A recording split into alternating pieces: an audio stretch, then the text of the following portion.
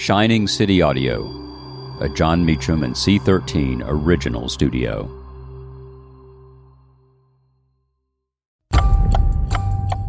On May 6, 1937, the Hindenburg explodes as it prepares to make mooring at Lakehurst, New Jersey, killing 36 people.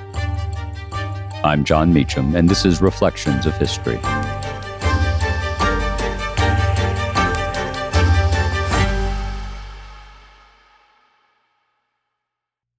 Hey, it's Ryan Reynolds, and I'm here with Keith, co-star of my upcoming film, If, only in theaters May 17th. Do you want to tell people the big news? All right, I'll do it. Sign up now and you'll get unlimited for $15 a month and 6 months of Paramount Plus Essential Plan on us. MintMobile.com/switch. Upfront payment of $45 equivalent to $15 per month. Unlimited over 40 gigabytes per month. Face lower speeds. Videos at 480p. Active Mint customers by 531.24 get 6 months of Paramount Plus Essential Plan. Auto renews after 6 months. Offer ends May 31st, 2024. Separate Paramount Plus registration required. Terms and conditions apply if rated PG. It was about the size of the Titanic, but it flew. The German airship Hindenburg spectacularly blew up on this date in 1937 while completing a 3-day Atlantic crossing. An emblem of German engineering and modern ingenuity, the Zeppelin, as it was known, was lifted by 7 million cubic feet of hydrogen. As one writer has noted, imagine a cigar-shaped balloon as large as a skyscraper filled with explosive gas.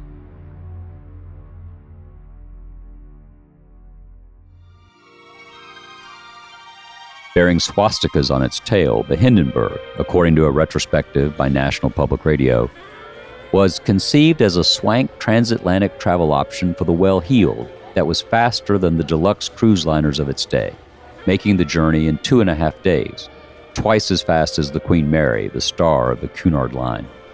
The German-made Hindenburg, a point of pride and propaganda for the Nazi regime, came with its own all-electric kitchen, run by a head chef with several assistants, a grand dining room, and printed menus. Even more important, the Hindenburg was a point of national pride for the Third Reich, which was even then driving the world ever closer to war. When you need mealtime inspiration, it's worth shopping Kroger, where you'll find over 30,000 mouth-watering choices that excite your inner foodie. And no matter what tasty choice you make, you'll enjoy our everyday low prices, plus extra ways to save, like digital coupons worth over $600 each week. You can also save up to $1 off per gallon at the pump with fuel points. More savings and more inspiring flavors make shopping Kroger worth it every time. Kroger, fresh for everyone. Fuel restrictions apply. Financed and supported by Nazi leader Hermann Goering, the ship had loomed over the 1936 Olympic Games in Berlin and the 1937 Nazi rally at Nuremberg. The Hindenburg's flights could be remarkably smooth. Webb Miller of the wire service United Press wrote an account of the Hindenburg's maiden transatlantic voyage in 1936. Within an hour after the takeoff, the passengers settled down to a routine of life similar to that on shipboard, playing cards, writing postcards, drinking beer, and eating sandwiches. I had difficulty convincing myself that we were actually making a historic flight, the first regular passenger service to North America. We slipped through the air with velvety smoothness and almost no vibration. The ship did not sway or buck. The motors hummed but faintly. It was only when you thrust a hand out of the open window into the 80-mile-an-hour wind that you had any idea of our speed.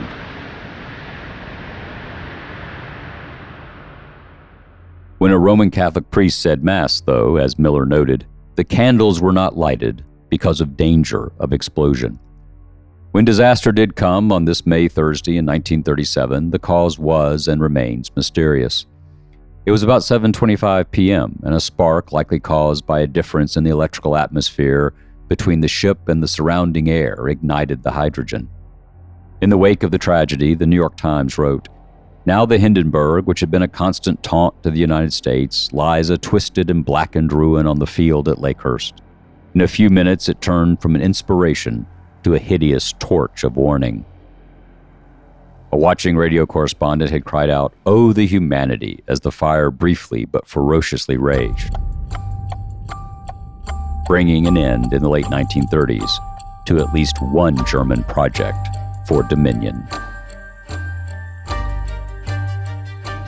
Thank you for listening to Reflections of History, a creation of Shining City Audio, a C13 Originals and John Meacham studio.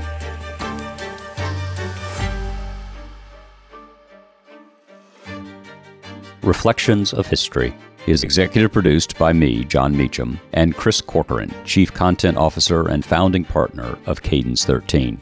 Production and editing led by Lloyd Lockridge and Chris Basil. Production assistance and operations by Paige Heimson, Andy Jaskowitz, Adam Macias, and Kelly Rafferty. Research assistance by Sarah Jean Caver. Cadence 13 is an Odyssey company. Be kind to your mind with guided meditations from the Meditation for Women podcast. Your mental health benefits from sleeping better, releasing anxiety, and gaining clarity, all of which are benefits of meditation. And since this is Mental Health Awareness Month, give yourself the gift of meditations. All you have to do is press play and close your eyes. Listen to Meditation for Women on the free Odyssey app or wherever you get your podcasts.